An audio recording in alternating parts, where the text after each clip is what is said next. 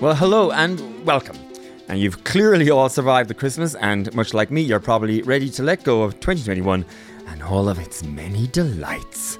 But remember, it did bring you moi and the Panty Personals and my intimate tete-a-tetes with some beauts like Brezzy, Brona Gallagher, Danny Larkin, Ye Vagabonds, Elaine May, to name drop just a few. And if New Year's Eve doesn't deliver COVID-safe company, you can happily listen back to them all and ease yourself safely into January 1st.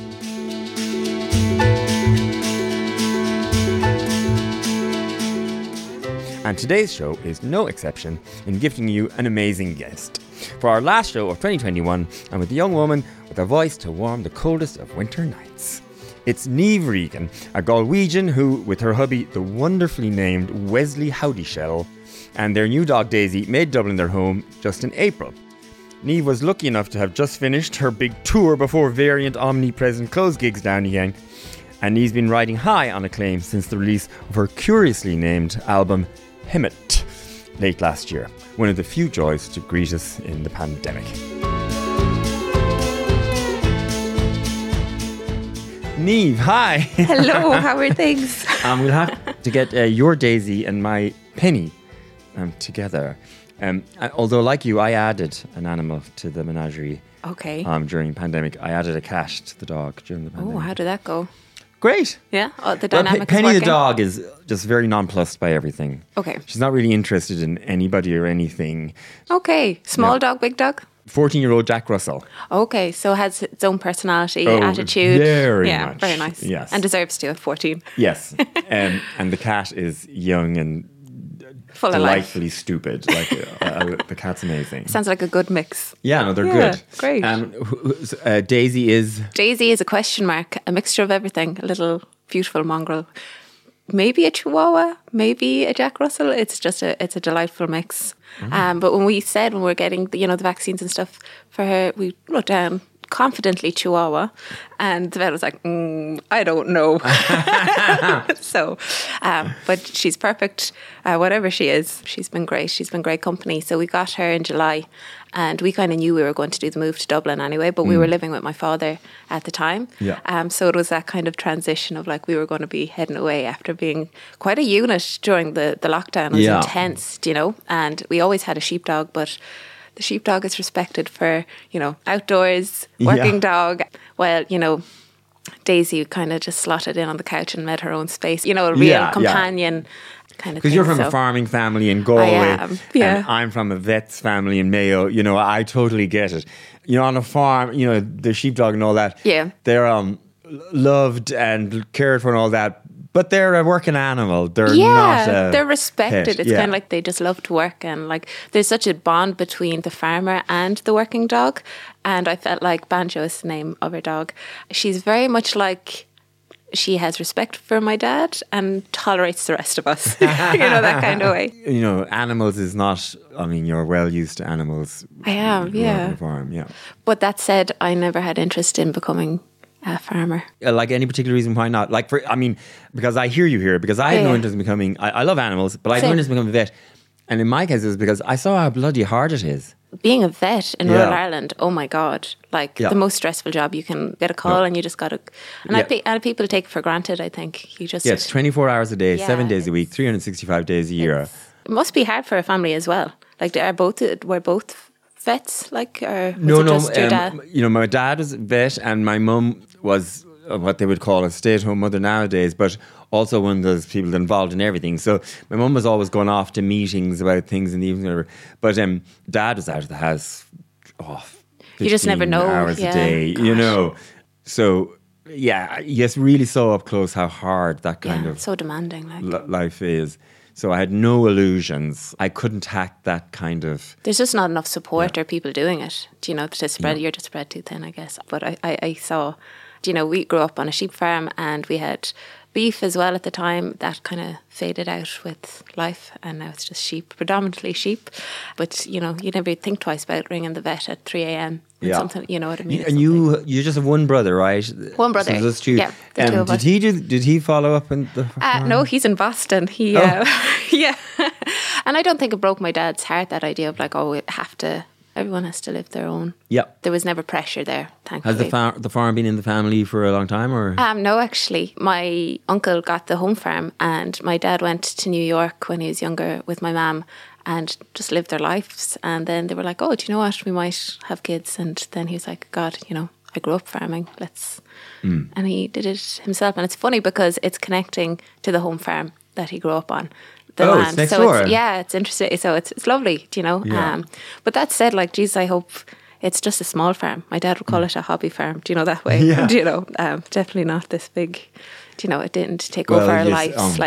I grew up, obviously, Mayo Farms, and, they're all small and quite hodgepodge, and certainly the hodgepodge 70s. is a good way. Yeah. And then I remember, my granny lived in County Meath. Okay. I'd go there and... The good land. I couldn't believe the farms. Like, these people are farmers, and farmers seemed rich in County Meath, and they certainly did not seem rich in County Mayo, They were wearing tweed. So if I picture, young you growing up in the farm, and I've decided you're strolling, by the sheep with a guitar in your hand, and you're playing the tin whistle from 2 years old, and is that the way it was, or is that really off the mark? Fair assumption. I was pretty much always playing music the whole time. I didn't do guitar until I was a bit older, but yeah, I have tunnel vision, I think, is probably the way. I've always just been playing music, and that was always what I wanted to do. I grew up with a lot of camogie players, and hurling was very important where I came from, and I just was useless at it, and I was like, oh God, I better concentrate on something that will excuse me not making minor. The village is called Kilrickle. Kilreekle, yeah. Kilreekle, yeah. Which is actually an adorable sounding name, and I feel like it actually does sound cute when you say it, doesn't it? I feel like it should be in a book, But you were the Fla baby. Yeah, I loved competition. Like, my mum was a Fla baby too, and it just kind of, it all, you just copy whatever. It was a musical family. Yeah, for sure. My dad can't play, but he loves music. He loved it and respected music so much. Yeah, I just grew up with music. But were you growing up with trad music, folk music, a bit of everything? Trad, bit of everything from my dad. Like, he listened to everything that was going, but my mum was a great accordion player and a great singer, like really, really beautiful, like effortlessly, like it just came to her. So it just was a natural thing. There's footage of me as a kid, like dancing and listening to Four Men and a Dog, like on repeat.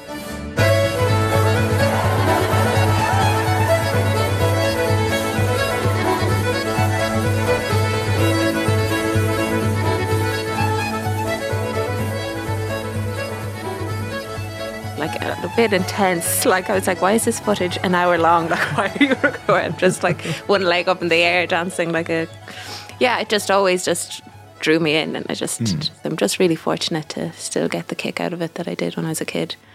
And you've never wanted to be anything else? No, I went and did primary school teaching there, but that was more just... The old fallback, is it? Yeah, yourself growing up in rural Ireland, no matter what I do with music, it'll always be, are you still at the music? And well, there's not much money at that, and you're almost 30, and they're trying to pick apart how you're surviving.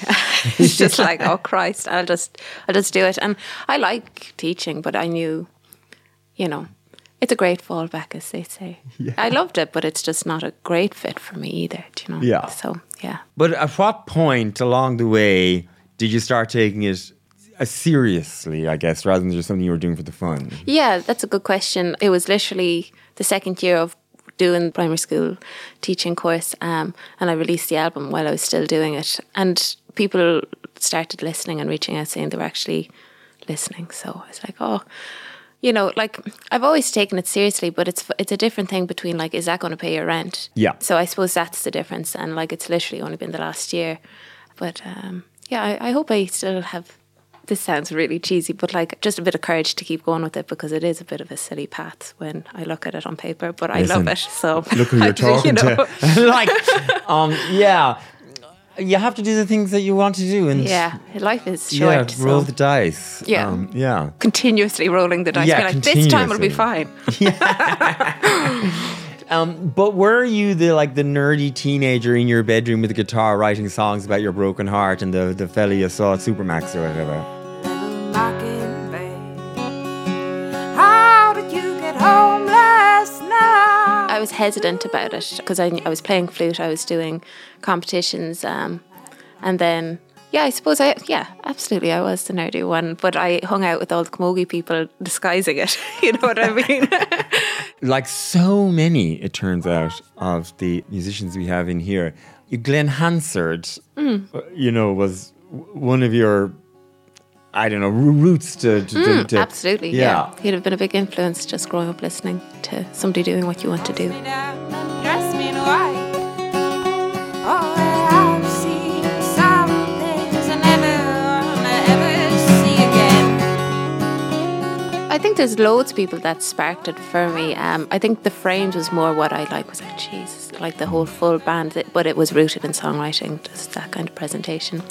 Yeah, there's just too many to name of who influenced or did that spark. But it was only recently I was trying to be honest with myself because, with sometimes interviews they're like, oh, why are you here? And it's like, I'm here because of like Busted and Avril Lavigne and like just the things that of course, like what your parents are listening to, of course that influences you. And like, I honestly think you can't take away from whatever those pop hits or what you hear on the radio. So I have a lot to be thankful for those things that's and very being true. indulged. Yeah.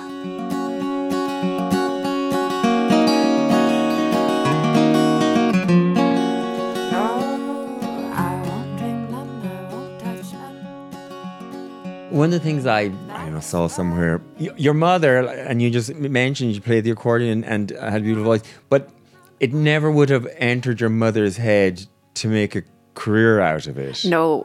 Even though she was making a career out of it when she was in college in NUIG, she was becoming a secondary school teacher.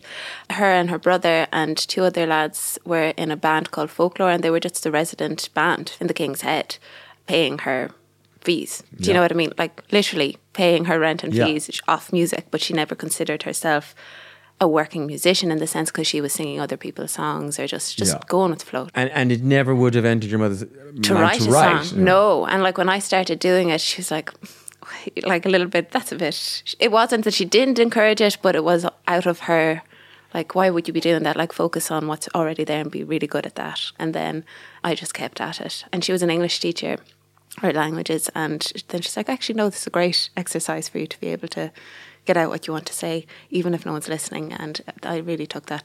It was just great, You feel like when you sing a song, even if no one's listening, you get to tell the world what's going on. Even if they're just like, oh, whatever. That was nice.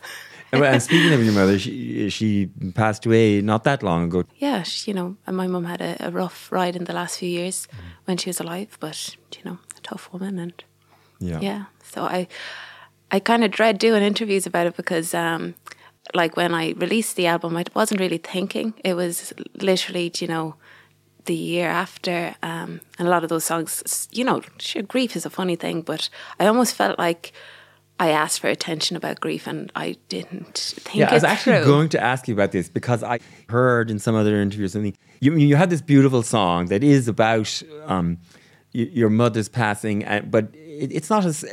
It's almost a joyous song in a way because you're saying how lucky you were to know her and so on. But in this interview, you said that you kind of regret ever explaining that was it about. It was about your mother. Yeah. The song's called Freeze Frame for people Yoga, out there. yeah. It's beautiful. And a gorgeous performance on the Late Show of it too. And I was out walking when I heard two men talking. So that was a strange one because I got a call so last minute, do you want to be on the Late Late? And of course it's like, oh, if you get on the Late Late, everyone in the village will stop taunting you for doing music. It's not true. The doubt continues. But yeah, it was a whole show or a whole thing kind of dedicated to just, I think, the whole nation's grief in the pandemic.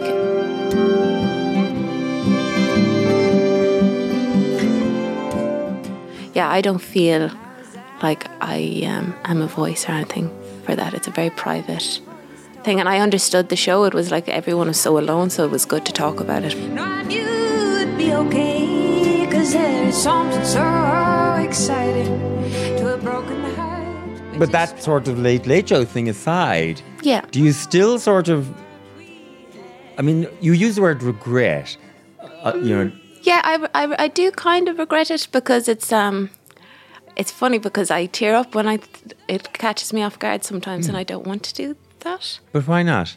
I'm sorry, I don't want to psychoanalyze you. No, But what's wrong with and tearing there's up? nothing wrong with tearing up. And I guess I heard somebody say it really beautifully. Is like when you tear up when you're talking about somebody, it's like all the love you still have inside Yes. for them. So Oh, sorry, I didn't mean No. to, but it is true. I saw, actually, now here's that weird thing. You would not expect, Andrew Garfield was on the Late Show in America there recently. and that's he's where I asking- saw- Yes, and he said this beautiful thing that grief is basically, all the love you still Yeah. have to show for them, it Yes. just wells up. And like there's no shame in tearing up. There's nothing. But I think it's like I think my mum would be a bit miffed because she is such a like. It almost feels like I don't know. I don't want to be promoting my music off my grief. Do you know, Yes, there's yes. a lot. There's a lot going on in life. Do you know? So I think it would be her literal hell if she thought, "Oh my God, do not be talking about me." Do you know? but then that does put you in a sticky position because Yeah. songs are personal. They are, yeah. But I know. also believe I don't need to be telling people what they're all about, and I think I've learned that now.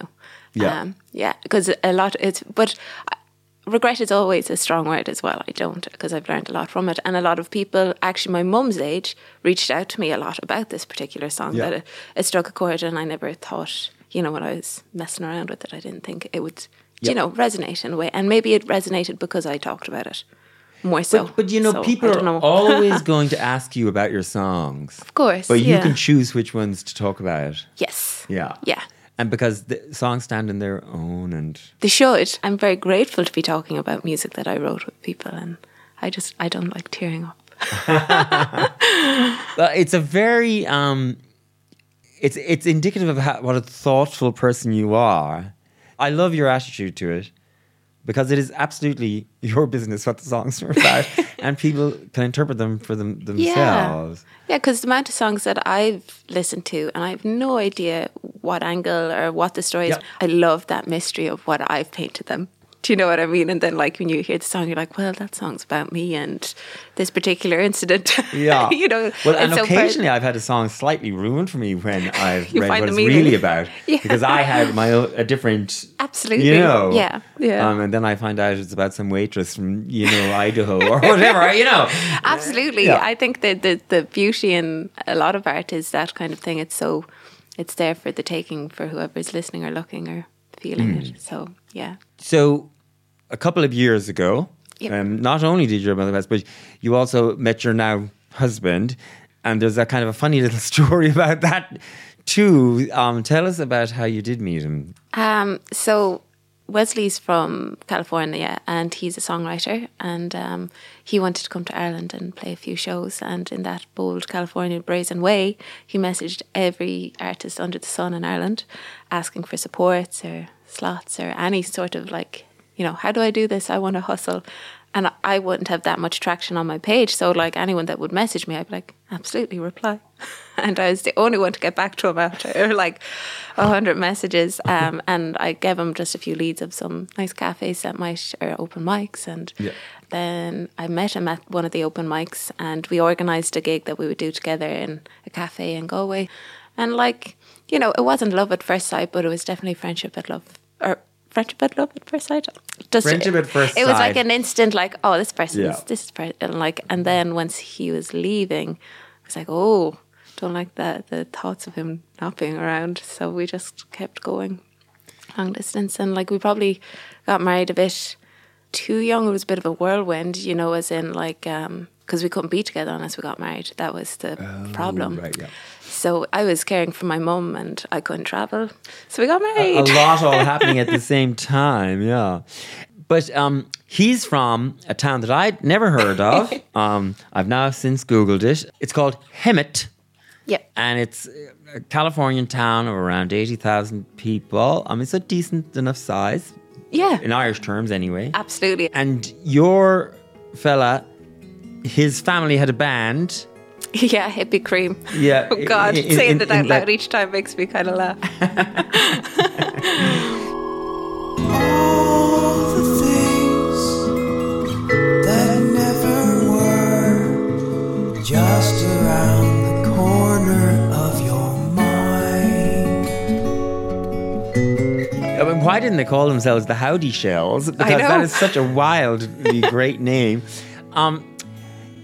But you ended up your debut album, which brought you much acclaim and attention, is named after the town that he's from. So, Yeah. How did that come about? I mean, how did you end up with the relationship with Hemet? Well, I suppose his mum and dad and sister is still there, and a lot of his friends. And like any time I was out in the States, he was living in Pasadena, but we'd always do a stint in Hemet. And as you said, the band Hippie Cream, which the ethos is just the most beautiful thing ever. They just like hammer out songs without thinking twice, and they just have so much fun. There's so much community, and they don't care, and they don't care for success. They just have the crack.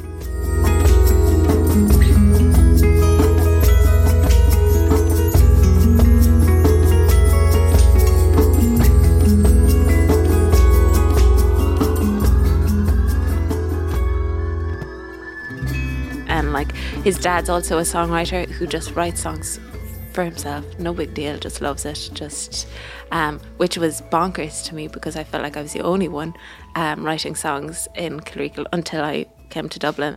So it was lovely to fall into a nest of people who just, that's part of their life and it's no big deal, just enjoy it. So that was nice. And so that's his family. And then we weren't really, I felt like he did a big sacrifice for me to be with my family. And so it was nice to kind of just like, hey, just because we're not there now, it doesn't like this is a big part of my life doing the album, but I wanted to kind of be like, tip of the cap to them. Oh, that's lovely. Even though it's like calling it Athlone or something, an album Athlone or something. And we didn't overthink it either. We had all the songs ready, done, polished, and I was like, oh, I don't know what to call it. And we're like, let's not overthink it. It is, and it is a good name. Hemet. Everyone asks about it, yeah. And also, you make it all sound so casual, but the little genius little video marketing clip you have for the album, which is very funny and sweet. Okay, now what I don't want you to do is believe all the negative stuff on the internet about Hemet. Do not go to urbandictionary.com and search the word Hemet. Don't do it. I see you doing it. I see you changing browsers, searching Hemet, reading all those dirty lies. Don't do it. What you gotta remember is Hemet is heaven. And we even have a bumper sticker to prove it. Maybe the only thing I don't like about Hemet is all the right turn only signs. I wanna go left! Oh, I love living in Hemet, all right? People hear my accent and they go, are you from the East Coast? And I go, yeah, I grew up in East Hemet. So come visit Hemet sometime. We would love to have you here. Now, if you excuse me, I need to shower and rock out to my favorite song. Bye. Where it's, I don't know what the connection to the actor is, but... So Daniel Maggio is Wesley's best friend, and it was a big part of Daniel is the reason why we're together, was he supported us. He's like family to us as well. Like, he's in the shower just talking to you about the town of Hemet, but it's just very funny, telling you what not to Google about the town. Yeah, it's got a bad rep, but... Well, because I gathered that then, although the town is famous for orange groves older people and yes. fruits and all that, it also has an undercurrent of sort of big city problems, a drug problem and all that. Well, like anywhere, we're feeling it in Ireland is like everything's being gentrified, everyone's being pushed out of the cities and everyone's moving into these idyllic suburbs. And now they're not idyllic suburbs because there's not enough housing for people, there's not enough supports, and that's what gives places a bad name. It's not the people that are in it, it's the lack of supports they have. And it was just a contrast of like, this was a little desert town in like mountains, and then across the way is Palm Springs, where old folks with lots of money came to be like, this is our little haven. Yeah. But like, you can't do that. You can't just take a place and say, this is ours, Little Haven. You know, life keeps happening. It's so beautiful there still, you know. I've been to Palm Springs, but mostly just to get my picture outside of Liberace's gates. Palm Springs is great. Yeah, it's so good, except each time we wound up being in Palm Springs, it was always summertime. And it's next level heat. Yeah. Just one of those, but still I love Palm Springs. Yeah. Well, from Palm Springs to some music, you're going to do a couple of songs for today. So Nice. This first one is Love You Senseless. Fill me in a little background about the song before we... Well, here I go again, telling you what you don't have it's to know about. what it's about, No, but, but this is, I never learned. So Love You Senseless is just about a song like when you love someone and you don't know how to help them and it's frustrating. Yes, I I mean guess somebody that's who's probably- feeling sad or down or Yeah, whatever, totally. and you're doing your best, but you can't fix it for them. Yeah. But it's a pandemic-written song, and it's going to be on your upcoming new EP. Is that right? That's it, yeah. It's the EP's called In the Meantime, and I wrote 4 songs that came from a very strange place because it was the pandemic. So that's why I don't want to write a lot of the material for my second album until things feel a little bit clearer. I better sing the song. I was waiting for the guilt to wear off. I walk with the dry mouth and bitter thoughts, 'cause you were in a bad way, bed sheets soaked in sweat. I want you to know this, the flowers never made it, and I never want them despite the good intent. I never called you, but I sent a couple texts, 'cause you were never needed anyone by your bedside. You've got this view to an empty car park. I mean, I love you senseless, I love you blind. Love me through this to make it worth your while, 'cause you bad way, I just never noticed. You were in a bad way, I just never noticed.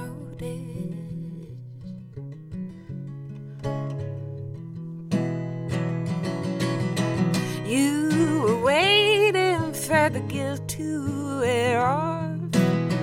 You woke with a dry mouth and bitter thoughts, 'cause you're not tell me how to fix this. You're not tell me how I could fix this. You're not tell me how. I love you senses, I love you blind. Love me through this just to make it worth your time, and you were in a bad way, I just never noticed. You were in a bad way, I just never noticed, and you're not telling me how. You're not telling me how I could fix this, and you're not telling me how. You're not telling me how we could fix it.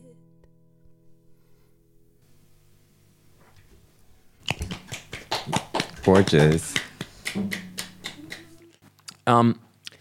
So you moved to Dublin in April. Yes.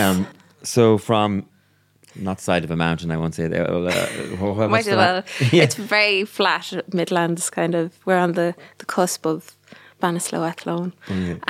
Yeah, like, you know, I'd lived in Rome for a stint, and I did college in Limerick, and I thought I was very worldly. I did back and forth in California, but yeah, like country mouse essentially, moving to Dublin, total lockdown kind of style in April. So it's really lovely actually watching the city come back to life, as in slowly, bit by bit. It's interesting watching. Why it. did you choose to move then of all times during the pandemic? We were living with my dad. It wasn't like poor Wesley came in at like a very tough time for our family. Like, Yeah. so it was like a bubble of grief and then pandemic. And it was just like, whew, to make something work, we kind of needed space, I suppose, in a good way. Like, you know, because he had never lived with his parents since he was, you know, a teenager. So then coming back to live with a parent, you know, it was great. Yeah, it's a lot, though. It's a lot, yeah. So change countries, change. Yeah, he lost a lot of sense of himself in that by supporting me. So we're like, okay, let's get cracking. Okay. Let's do a change. And so it was you good. moved to. You're on the river somewhere, is it? Yeah, we're on the Quays, so it's very city centre. So it's like it's lovely, like it's grand. I don't think anything's grand at the moment. No one's feeling settled anywhere. You know, like. But being right on the Quays now, this is essentially the same. You know, one block off the Quays. Now, it doesn't bother me. Yes, when it comes to like walking the dog and that, I'd love if there was a park nearby, and there isn't. And you know, I'm Dublin 1. Okay. You know, so it's pretty. But my fella, we're actually quite similar to Wesley, I guess. You know, my fella's from Brazil. Okay. Moved to Ireland, and also. We too eventually got to the point where it was getting harder for him to stay after a number of years of student visas and so on. Oh, don't mention the words visas. I know. Break your heart. But he's from the very edge of a small city, which is on the very edge of Sao Paulo. So it's a small city outside Sao Paulo, and he's on the very edge, but literally on the edge. Like if you see a picture of his street, like there's fields on one side. Wow, but there's a city bus. Do you know what I mean? Yeah. But so he finds the Dublin 1 living hard. Yeah. Because there is no sense of space. Or green. You have to walk quite far to get to a bit of greenery. Yeah. All that. You know, whereas it doesn't ever really get to me. But he finds that harder. Yeah. For like... Yeah, and it is because it's what you're used to. Do you know what I mean? And like how you find solace as well. If your surroundings, it's green fields or a desert, or you know, that's where you seek comfort sometimes. And when you just can't access it. So do you find it a big No, I don't think so. I think like we're very fortunate. Like Ireland is quite small in the sense you can like I can get in the car in 2 hours and back home where I grew up. You know what I mean? Like Wesley can't do that. Like he can't just hop in the car and be like, oh, I miss my friends. I miss my sense of self. So yeah, like as you know, it can get really hard because you don't know what to do about that. You know, like because all you want for your loved one is for them to feel settled and like supported, and there's only so much you can do sometimes. Like your song talks about. No, but there's only so much, you know, and like so that like it's only literally recently we've been talking about like, well, what's the next step? Because like, you know, when we got married, we lived in this kind of bubble of like, well, you're going to do primary school teaching, you're going to have kids, we're going to, you know, live a farm rural life, and like, you know, that was easy to jot down on paper in our heads, being like, yeah, okay, cool, you know. And then we're like, woke up and then we're like, oh Jesus, that's actually not what we ever wanted, you know. It was just so it's like, what do we do now? So it's like, I think you get quietly confident in the beginning of a relationship or the beginning of a marriage. Like everything's plain sailing. Yeah, no, it's not. Nothing is plain sailing. So it's just this constant turbulence of like, well. And it's a constant sort of negotiation too. Never about stops. what the living arrangement will be and, you know, all that. And I actually can really relate here because, you know, like I said, my father's from Brazil. But the pandemic, you know, in our case, we weren't that long married when the pandemic, you know, came along.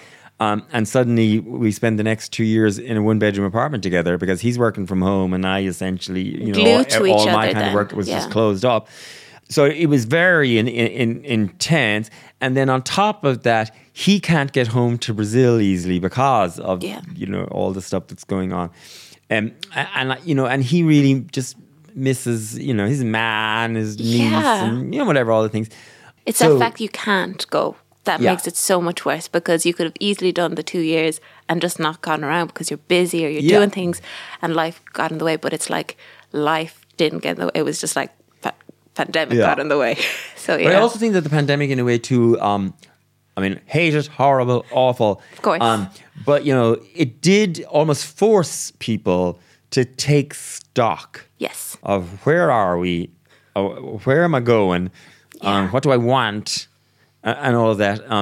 So do you think that played a part in yours? Yeah, of course. And especially, like, did you say you got married recently before the pandemic? Like, like we'd been married Yeah, that's the same year as you, 2019. Yeah, so you get the idea of like, you get that honeymoon of like, we're married, it's all fine. And then you have no option just to be, because he was working from home too. Yeah. So it's like, we never didn't see each other. You know what I mean? You're married. Now we're locking you together into this 40 square meters. You know, and then what, like, so we kind of, as I was saying, we kind of like just leaned into it and enjoyed it for a while. But then it was like, I'm not doing what I want to do.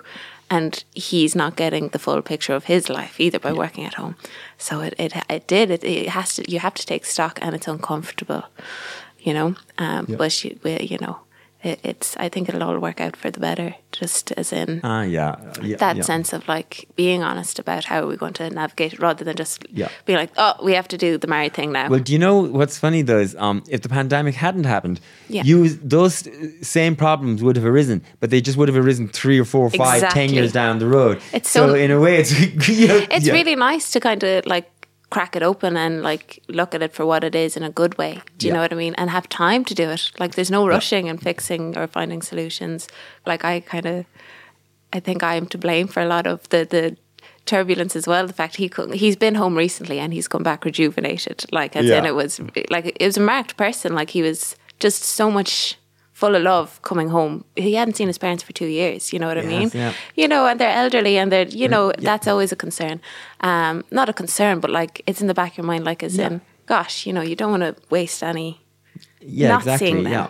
I don't know. It's difficult, but it's good looking at things from the full picture. And like being married to somebody who wants to be a musician and like willing to be on the road is difficult as well. So it was good. We had to like renegotiate what it looked like, and if circumstances were different, if you didn't, you know, have Galway and all that, might you have upped sticks and moved to Hemet or California somewhere? Definitely. Like I spent a lot of my earlier 20s kind of like knowing my mum was quite unwell, and like that plays a big factor into your choices and like how your life spans out. So I always kind of knew I had to be home for a good while, and he knew that too. Like, you know, he met me 21, 22, and like I'm 27 now, and like I do feel like I've been like 4 different people in between that time.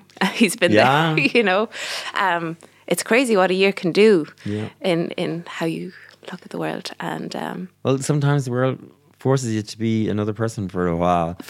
Carer or so on. Like I think everything happens the way it's meant to. I fully believe that. So yeah. Well, you're going to do another song for us. Now, we had a couple of choices there, and one of them, of course, was Freeze Framed, the song we spoke about earlier. But let's not in the context of this conversation, because the other song that was you were talking about possibly doing is Happy Again. Will I do Happy Again? Yeah, if you're like, I'm delighted to do either one. I love singing Freeze Frame. Like I really enjoy it. I think what I don't enjoy is like how I can't seem to manage myself talking about it still. Like, you know what I mean? It's a but funny then again, one. you don't have to manage yourself talking about it. Exactly. But I think I'm a private person, but then I find myself just talking non-stop about myself. It's like a Leo thing or something. So what I do... Let's do Happy Again then. Okay. Yeah.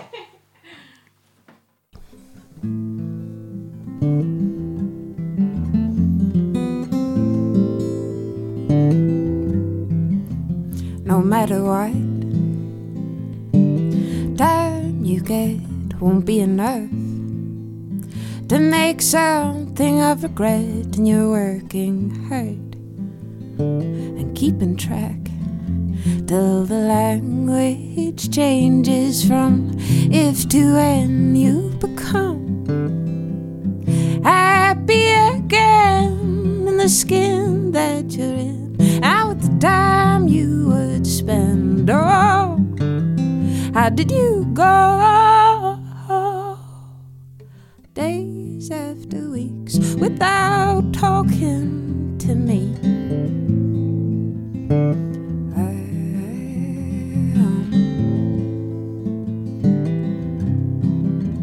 No matter what, you've been working hard and you're never home, and not sleeping well. Come back in. Don't you know you are my honey? Don't you know you are my worry? Don't you know you become happy again in the skin that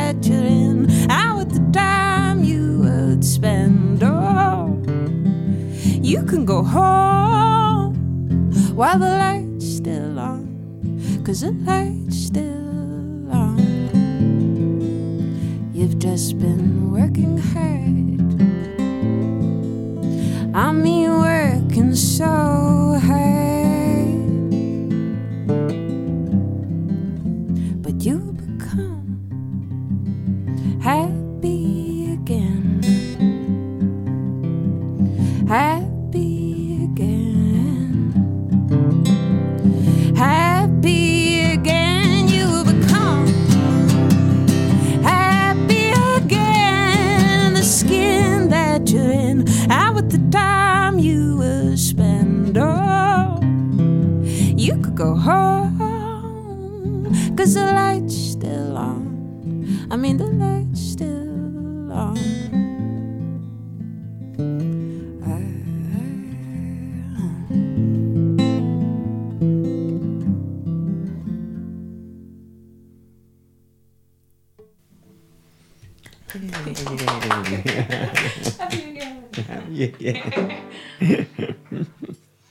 One of the things I heard you saying somewhere that I liked a lot was talking about where the songs come from. And one of the things you said was that sometimes it's just like a little moment and then you over-dramatize it.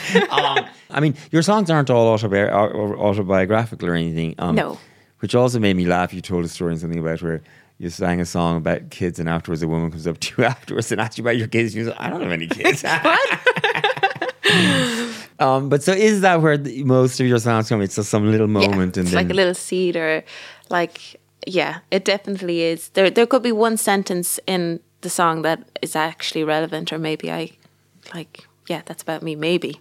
Yeah. But like the rest of it is all just, you know, Wild Wild West imagination, just keep building. Yeah. Do you know, and that's where I like, this is why I love doing it. I have so much crack doing it. You know, like, and the thing is, what I really enjoy about it is when you have people who are very close to you or in your family and they're afraid to ask you. And you know, like when you're like, what do you think? You make them listen to the song before you go record it or something like, lovely. Are you okay? Like, I'm fine. because they think that you're pouring your heart out. Oh, yeah. God, if you were to take every song literally, I don't know if I'd still be here. Well, I love the fact that you just said, you know, that you keep doing it because it's great crack. Because so many, you know, people, they also try to over-dramatize the angst of creation and all that. And like, if it's that bad. So I like hearing you saying that it's good crack for you to do it. I mean, so they're the parts you like, but are there parts of it that you don't like? I think I genuinely like it all. And like the fact that this is the first year in my life that I've got to call this a job where I'm like making enough rent. I want to do it. Like that the foundation to my job is something I love. Yeah, I'm really proud to be able to do it. It's because what I've also really noticed, because I have so many friends that are so talented and they're better songwriters, they're just, but it's like, it's all circumstances. And like, if you have support, if you have finance, if you can like manage to like work that part-time job while still making it, it is such a game of privilege to be doing what I'm doing. And luck. It's also a huge amount of luck or even sort of zeitgeisty vibe. Absolute timing. Of course it takes talent and hard work, but there are a lot of talented, hardworking people out there. The difference is between this one who rises up and gets everything and this one who continues to struggle on. Yeah. It's a lot of it is to do with luck and meeting like, the right person at the right time on the right song at the right time. There's so many variables. So many things to it. And it's like, I think it's disheartening when you see people who are, like, as you said, hardworking, talented, and it isn't clicking. But being able to survive waiting for that right moment is the dangerous part. As you were saying, rolling the dice again and again and again. And it's like some people don't have that support system behind them or have the energy to keep rolling the dice because, you know, you get so many doors closed on you that you're like, oh.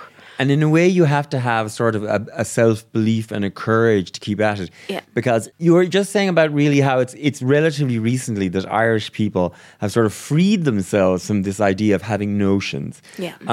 And that in actual fact, it is okay to say, I actually am bloody good at this. You know, we can do this as well as anybody from anywhere else. And to have sort of the the courage and the self-belief to go ahead and make things and do things. Yeah. And I just thought that was an interesting take on the whole Irish notions business that people often talk about. But Yeah. in your case, did you never feel, oh, who am I to think that I can make a living at this? Oh God, no. I'm embarrassed by what I do sometimes. I have to work on it. And it's because it's a cultural difference. Like Wesley has this American can-do attitude. And like, I remember when we met at the open mic, I was like, oh, I won't. Even though I had studied 4 years to play an instrument. Like, and I was just like, I freaked out. I was like, I don't want to put myself out there or like ask for attention unless I'm like, I feel safe in doing it. And he was like, what are you on about? Just get up and do it. You love to do it. Do it. And like that changed my life, having somebody who was like, don't overthink it, just do it. Like why? And I love that about America. Like as in, because I do feel like we stifle each other sometimes here in Ireland. Like even the fact you can't take compliments, or you have to be careful not to be too overly enthusiastic about yourself, because it's almost like seen as rude. Yeah, or And I things like having that. a big head or whatever. Yeah, but there comes a point as well of being like, well, if you're saying it's your work, you should be able to do it without trying to make yourself feel... Like I definitely sometimes try and make myself small in a situation. Yeah. Just because I don't have enough behind me yet in my head to justify why I'm there. In your head you don't. But like I think a lot of us do that here in Ireland, or especially growing up in rural Ireland. Like, yeah. So, but it's... And are you happiest then in the sort of writing, recording part of the job, or in the performing on stage part of the job? I love being on stage. Like, I did a gig recently where I was heartbroken before it. Like it was just one of those days. Everything was not working, and I was on stage, and somebody sent me a video afterwards. I was smiling so much, and I didn't even realize. Like I just get a good kick. Like it's like another. But I love all aspects to it. And you've actually had a very good pandemic, and recently you've done some pretty big, great gigs and performances. The National Concert Hall, the Cork Opera House. What's the matter? The timer keep it running circles around me all day. Why can't I complete a task and feel good at the end of the day? Yeah, I got this year has been a great year for me. I can't complain about a lot of things. I can't. Do you know what I mean? Oh, it was hard, but like things were coming in my way. There's been plenty of not so good ones. You are a singer and a musician, and you did say you wouldn't mind doing Freeze Rain. So can we have the third song? Absolutely, anyway? yeah, no problem. This is the song we spoke about earlier, Freeze Rain, which is about whatever you want it to be, listeners. It's about.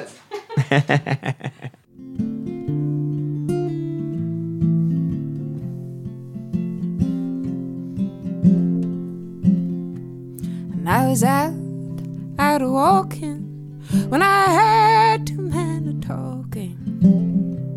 There was something in the air, no, I knew it wasn't right, but there was something so inviting to a broken heart which is trying to recall what we had to fight.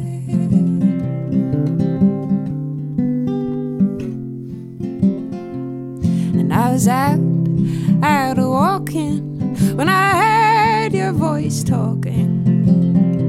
Well, I knew it was in my head, no, I knew it'd be okay, 'cause there's something so exciting to my broken heart which is trying to recall what we had. If I could freeze frame every moment, if I could freeze the frame every moment with you, 'cause I was lucky enough to have you, and I was lucky enough to have known you. I was lucky enough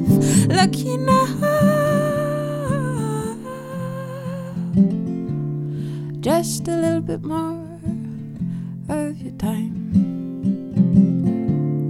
just a little bit more of your time. I will surely be fine.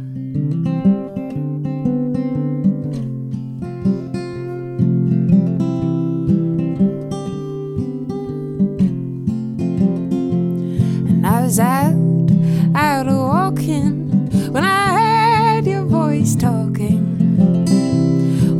voices in my head. No, I knew it'd be okay, 'cause there's something so inviting to a broken heart which is trying to recall what we had. If I could freeze frame every moment, if I could freeze the frame every moment with you, 'cause I was lucky enough to have you,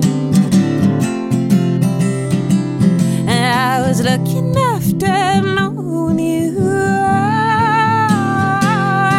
I was lucky enough, lucky enough.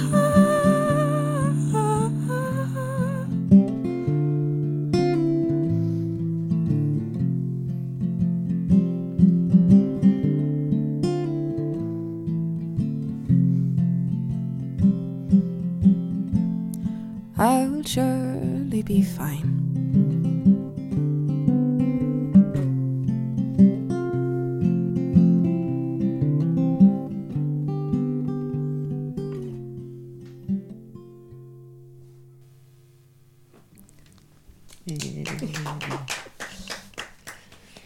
Thank you so much, Niamh.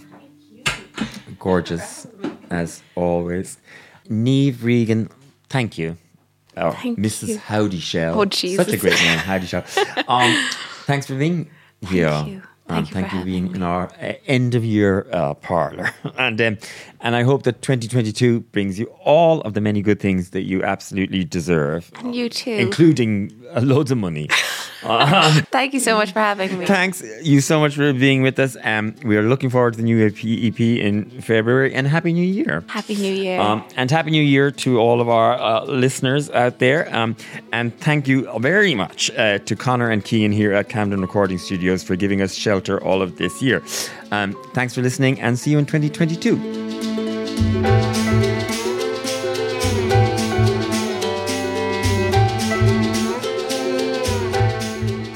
Thank you. Don, thank you for having me. Whew. You went on a roller coaster today. Sorry. No, it's good.